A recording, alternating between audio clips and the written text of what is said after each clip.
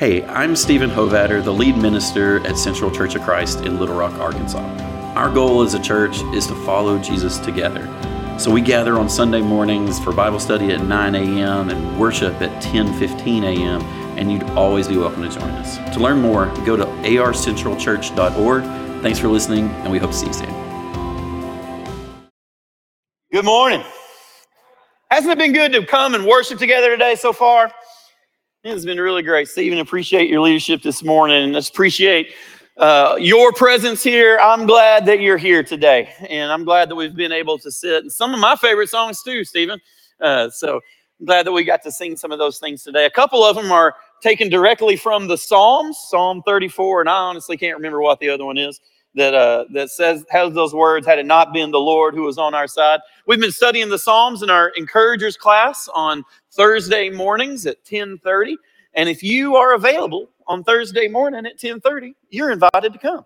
And invited to come and just be with us and share that time. We're working through the Psalms, and it's really been a great study. So if you have questions about that, you can talk to Dennis Mitchell or Bill Lamb. I'd talk to Dennis, but it's your choice.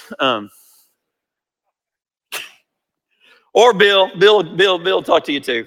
And they can tell you what's going on with that and what all happens in that Encouragers class. Hey, let's pray together before we get into stuff today. Holy God, you who are the God of Abraham and Isaac and Jacob, who has revealed yourself in Egypt and at the sea and on the cross of Jesus, who has revealed yourself in the empty tomb, which is for us a place of deliverance. Oh God, like Israel gathered at Sinai, we come into your presence around the table of Jesus here. We come ready to hear a word from you. A word that, like Israel, might shake us to the core, but which we need to hear so that we know what it means to live before you, the one and true and only God. So be present to us, and may our hearts be open to your word. In Jesus we pray. Amen. We are in a series where we are talking about the mission and the story of God, and we're thinking through moments or movements in the story of God. And we've looked at these 10. There are 10 steps that we are beginning to work through. And so far in our series, we've done the first 3. And those were creation and corruption and covenant. And I don't have a C word, but today we're going to move on into the Exodus, okay? And I that's as far as the alliteration that I can do can go, okay? And in the Exodus, at the Exodus story, which is all of what happens in this second book of the Bible, in the Exodus story, we have a broad vision of what God is going to do with Israel. And it's the story by which God calls the people through a prophet, through a man named Moses. And God calls them into a new reality. Now, their old reality was that they had been enslaved in Egypt. And the story basically goes like this. Those enslaved people who had no hope of getting out on their own find themselves rescued by God. God comes and he sends Moses to go to them and tell them that they are going to experience deliverance. The person that is oppressing them is the Egyptian king named Pharaoh. Okay, we don't actually know his real name, but we don't know what his name is beyond he's Pharaoh. Okay, he's the emperor. God sends Moses to give a message to Pharaoh that he must let his people go. And Pharaoh resists. God sends plagues upon Egypt and makes some really bad things happen to the Egyptian people. until Pharaoh finally throws up his hands and says, fine, take your people and go. Get out of here. Just get out of here. They leave Egypt. They travel to the Sea of Reeds, the Red Sea. They come to this place, and while they're there, they seem like they have their back up against the wall. The Egyptian army decides, Pharaoh decides to go back on his decision to deliver them, and so he chases them with their back up against the sea and the Egyptian army coming towards them. God somehow rescues them again, causing the sea to open up. The people go through the sea, and then while the Egyptian army chases them in there, God causes that sea to collapse onto them. And this army, which had been this oppressive force to them, is no more. Israel moves from that to Mount Sinai, where they receive a word about what it's going to mean to be God's people. God gives them a way of ordering their society so that they will treat each other better than the Egyptians treated them. And then he teaches them what it will mean to be a people who are united in his presence as they build a tabernacle, which is going to be a sign of God's presence with them as they move. Now, from the land of Egypt, now they can move into their own land and they can be free. This is the story of the Exodus. And the Exodus story has long nourished God's people. It is, in a lot of ways, the origin story of Israel in the Jewish people. It was the story that defined who they would be as a people. And I mean all of that story. Deliverance by the plagues, deliverance at the sea, deliverance indeed from a lot of things that would tear them apart at Mount Sinai. A deliverance that comes by God's command and God's new way of ordering them. That's a deliverance too, isn't it? And then the kind of deliverance that would come, not living out on their own, but in face of their own sin. You know the golden calf story.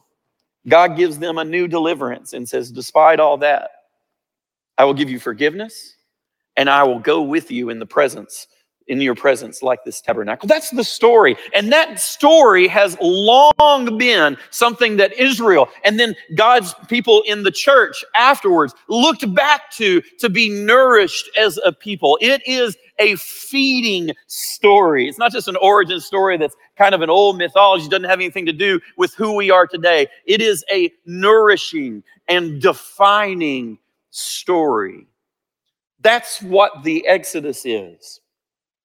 And today, although there are many threads that I would love to pull on in this story, there are so many things that this story has to tell us. And I've about decided after this week that we're going to come back to this in 2023 at some point. We're going to come back, Lord willing, and talk a little bit more about some of what the Exodus has to teach us.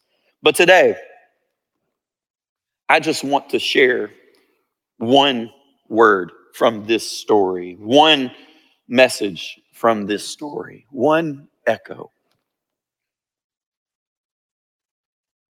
And somebody here needs to hear this message of the Exodus. That message is this: God is a deliverer. God is a deliverer. And that word may be the transformative word that you need to take into your heart and own today. That may be the thing that you need to hear and understand and process and walk out of this building this afternoon, walk out of here learning to live in that truth, in that word, the word that God is a deliverer. Say it with me. God is a deliverer. And whether you're not sure yet if that's the word that you need to hear, I want to call you back into this Exodus story and realize that there were a lot of people in that story that needed to hear that word, that God is a deliverer. It all starts with Moses. When Moses comes to Mount Horeb and he's there, there's a burning bush that he sees. He doesn't know what's going on. There's no voice from the bush at the beginning. The story in Exodus chapter 3 tells us that he saw this burning bush and he said, well, I need to go over there and see what's going on. Curiosity is a way into God's revelation, my friends. And God says, the Lord says, after he turns aside and after he goes to investigate and see the burning bush, then the Lord calls to him and says, Moses, Moses, take off your shoes. The place you're standing is holy ground, right? Moses' curiosity is rewarded with this conversation with God. And the real message of that conversation might have gone a lot of different ways. We can sum it up in all kinds of different ways. But the one that I want to focus on today is that Moses needed to hear the word that God is what? So Moses, who had himself been present in Egypt in the time of the slavery, and he himself had been a person that tried to give relief to his people. You remember that story? Moses is there. He sees some of his fellow Israelites being mistreated by some of their taskmasters, and he himself tries to intervene. He kills one of those taskmasters, and then the other Israelites, he thinks that they're ready to be rescued, and they look at him and they say, what are you even getting involved in this for? Moses tucks his tail between his legs, runs out into the wilderness, and spends a huge part of his life out there. He's 80 years old. He's ready to retire, he thinks. Moses has already bought an RV, got his map of the great Midian national parks ready to go.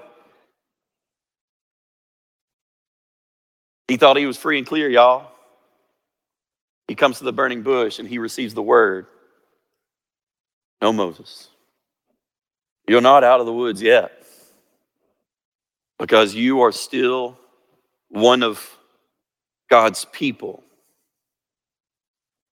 And the God who knows you isn't just going to let things fly forever. Moses needed to hear the word. God is a deliverer. And when Moses was ready to hear that word, then God could send him down into Egypt. And that's what happens there in chapter 3 of Exodus, is at the burning bush. After Moses has heard this word, in verse 7, follow along with me.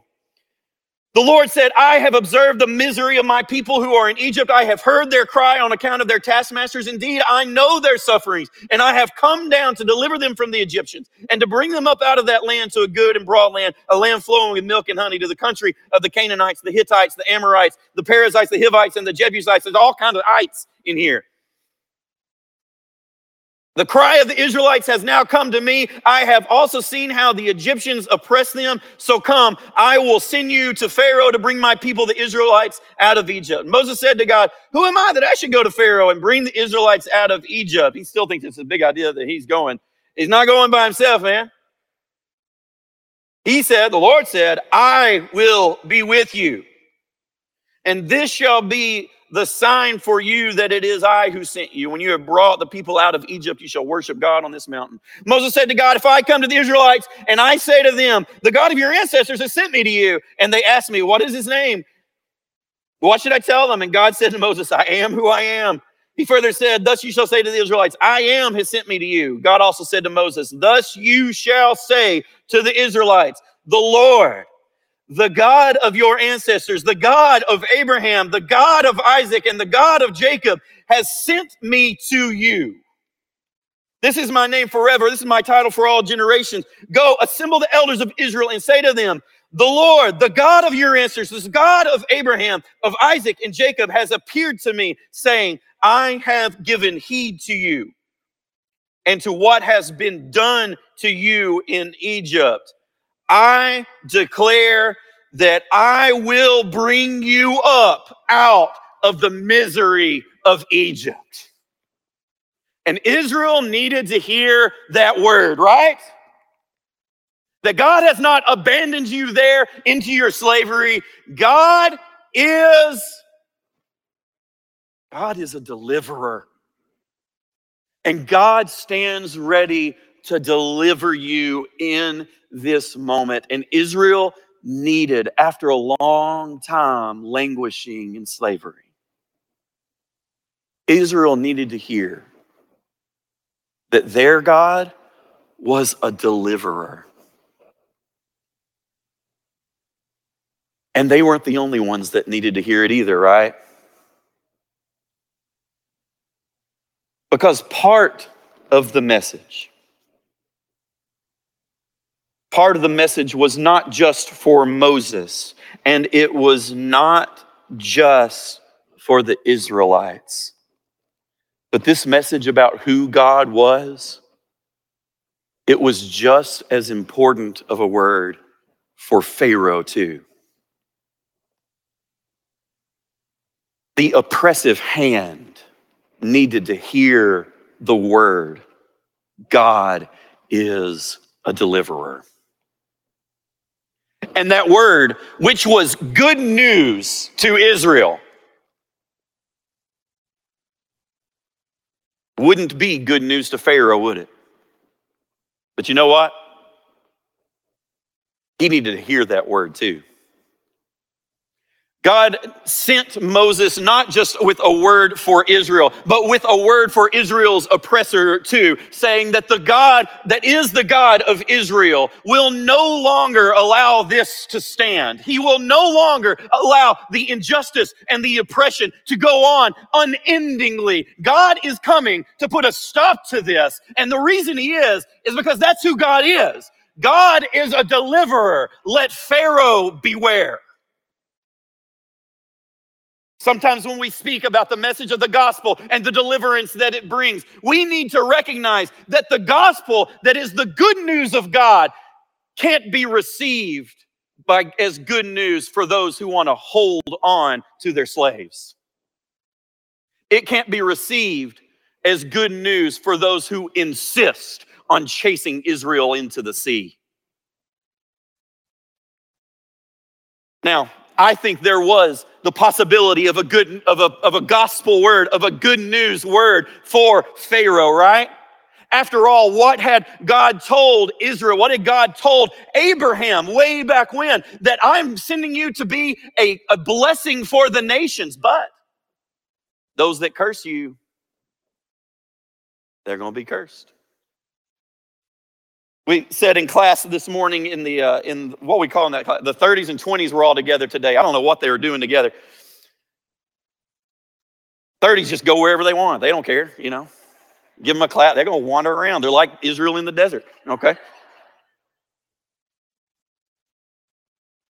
In Exodus chapter 12, after the last plague, the death of the firstborn, when Pharaoh finally says, you know, I'm sending you out, I will let you go, okay? There is this absolutely tragic word that comes there. He says, go worship the Lord as you said, and this is Exodus 12, verse 32. Take your flocks and your herds as you said, and be gone. And then he says this, and bring a blessing on me too. Isn't that something? That Pharaoh, at the end, after he's already had to endure all the plagues, the last thing he says as Israel is going out the door, he says, wait, can you bless me too? But it's too late for Pharaoh to receive that blessing, isn't it? The time for him to receive the blessing that Israel surely had to give him was at the beginning of the story, when he noticed that Israel was growing and becoming strong and mighty. And maybe they could have been strong and mighty for him if Pharaoh hadn't been so obsessed with his fear and his need to take these people and make them a threat and make sure that he could oppress them to hurt them, right? I mean, after all, isn't the story that comes right before this, isn't the story of how Israel in Egypt, why were they there in the first place? They were there because God used Joseph to bless Egypt to start with, right? And Israel could have been a blessing to Egypt had it not been for the fear of Pharaoh. But by this time in the story, when he is so obsessed with his fear, obsessed with his power, and so entrenched in the way that he will use his power to oppress Israel, Pharaoh couldn't receive the blessing, and so he had to receive a different word instead, right? And the word that Pharaoh had to hear was that God is a deliverer. And he heard that word in Egypt, but he couldn't hear it. And so he met his end in the sea, where God's people would sing over those flat waters that were covering the Egyptian army. And they would sing, "Our God is a deliverer."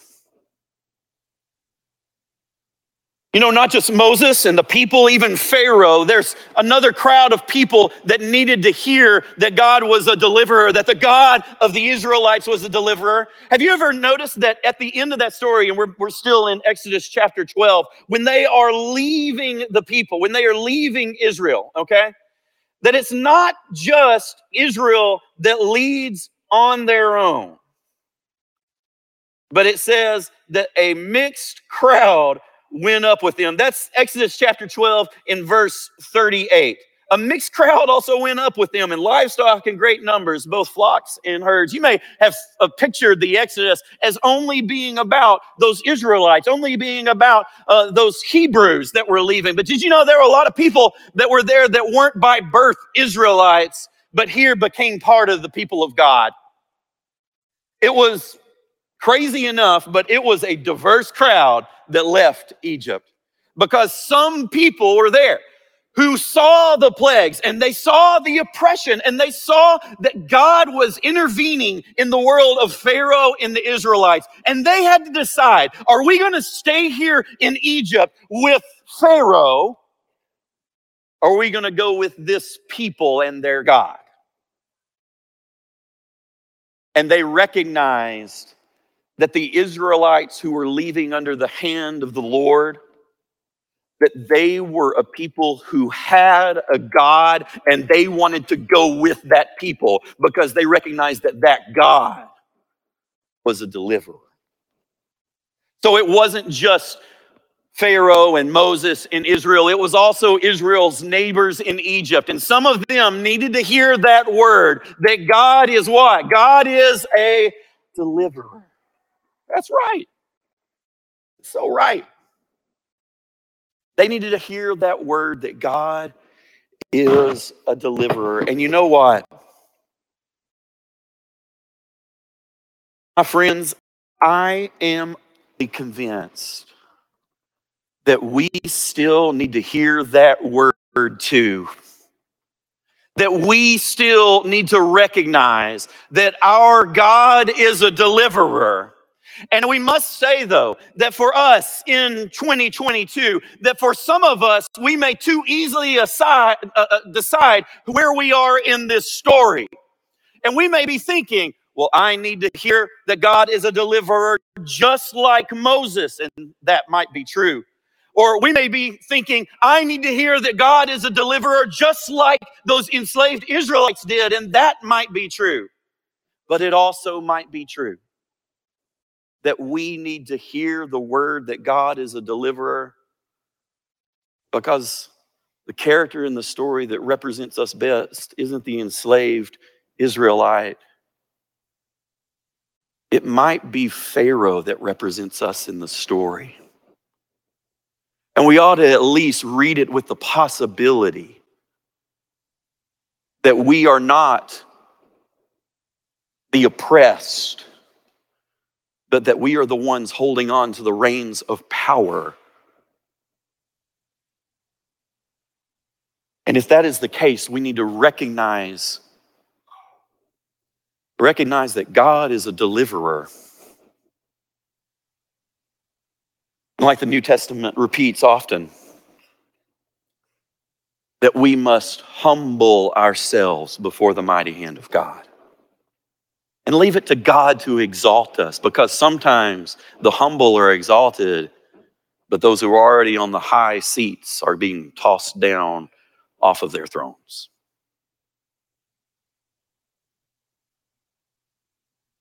So I don't know where it is that you see yourself in this story, but God has a word. God has a word for the person who is enslaved by their addictions. This story has a word for those who feel the oppressive effect of sin in their life that they cannot seem to escape from. And if that's you this morning, I want you to know that God is a deliverer.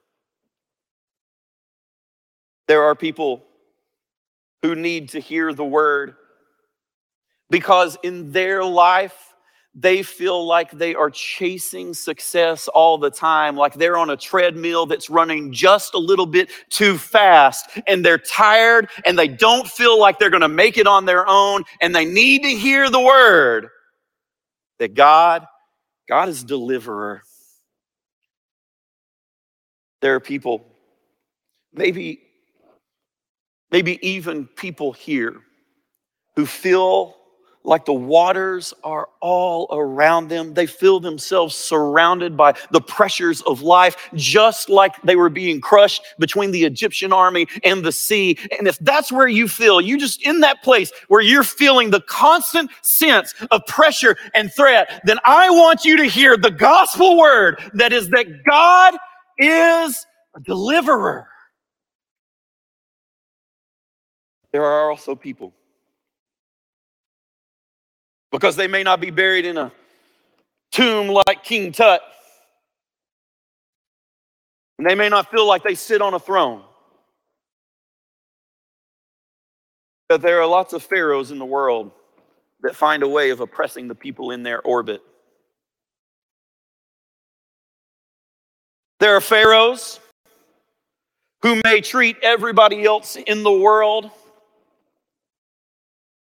like absolute gold, but they treat the people in their house like they are hard taskmasters and they can do whatever they want. And those pharaohs who live by abuse and take out their fear and their powerlessness on other people need to hear the word that God is a deliverer and he will not stand for it. There are people who somehow may not have a high throne. They may not be the ruler of one of the greatest empires in the world. They're just a manager at the 7-Eleven. And they're just in charge of people's schedules and who gets time and who doesn't, and who gets told they can get off and when they can get off. But they rule on that little throne as if they were Pharaoh himself in all his glory. And they need to hear the word that God is a deliverer. There are all kinds of little lords. Some of them sit on the throne at the PTA. Some of them are on the school board. Some of them run businesses. Some of them just run social circles. Your lunch table, teenager, might be a little pharaoh sitting on the end, using their oppressive bricks of all the gossip, knowing what the tea is. I'll tell you the tea. Tea is God's a deliverer. And if you're in a place where you use your power over other people to make yourself high and mighty while tearing other people down, you need to hear the word that God is on the side of the people underneath. You need to hear the word that God is a deliverer. Israel would go from Egypt. They would go to Mount Sinai. They would have to stand before the God that delivered them. And he would remind them of what it meant to treat the people over whom they would find themselves having power. You too were slaves in Egypt, so be careful with the immigrant that comes in your midst, he would tell them. Be people who are working for you in your fields, and make sure that you give them the same Sabbath that you give yourself.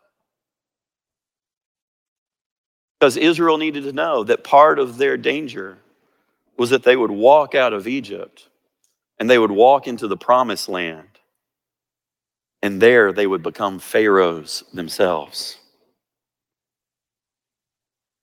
And they needed to know that the word that they had received of God's deliverance wasn't just for the time of their enslavement, it was also for the time of their empowerment. God would still be. God always will be a deliverer.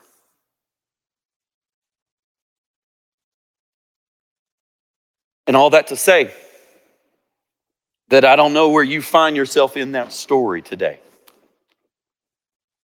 I don't know if you find yourself sitting on a throne or if you find yourselves with your knees in the dirt building Pharaoh's palace with the bricks of your own hands.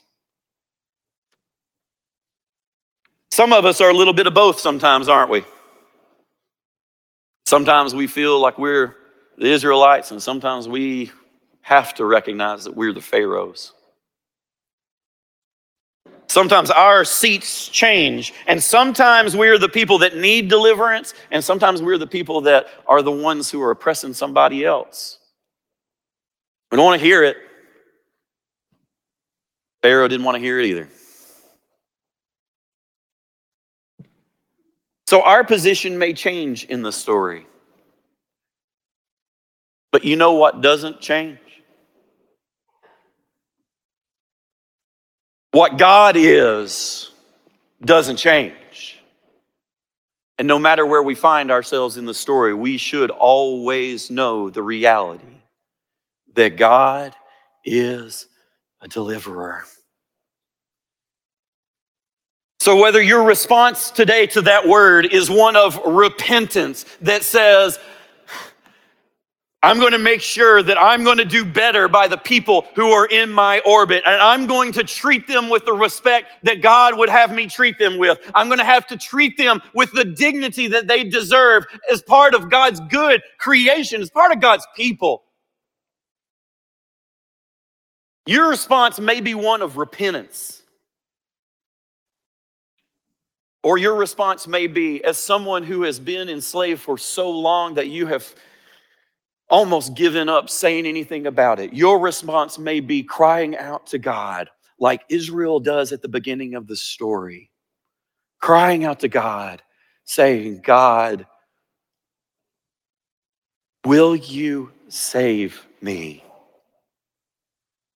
God, will you give me the deliverance I need? And if that's where you are today, I want you to hear that the answer from God is yes.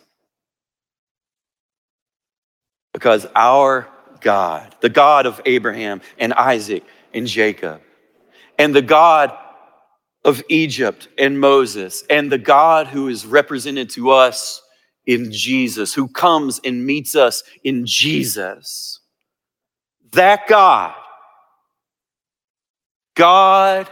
is what? God is a deliverer. So if you have need today, please come while I stand and sing.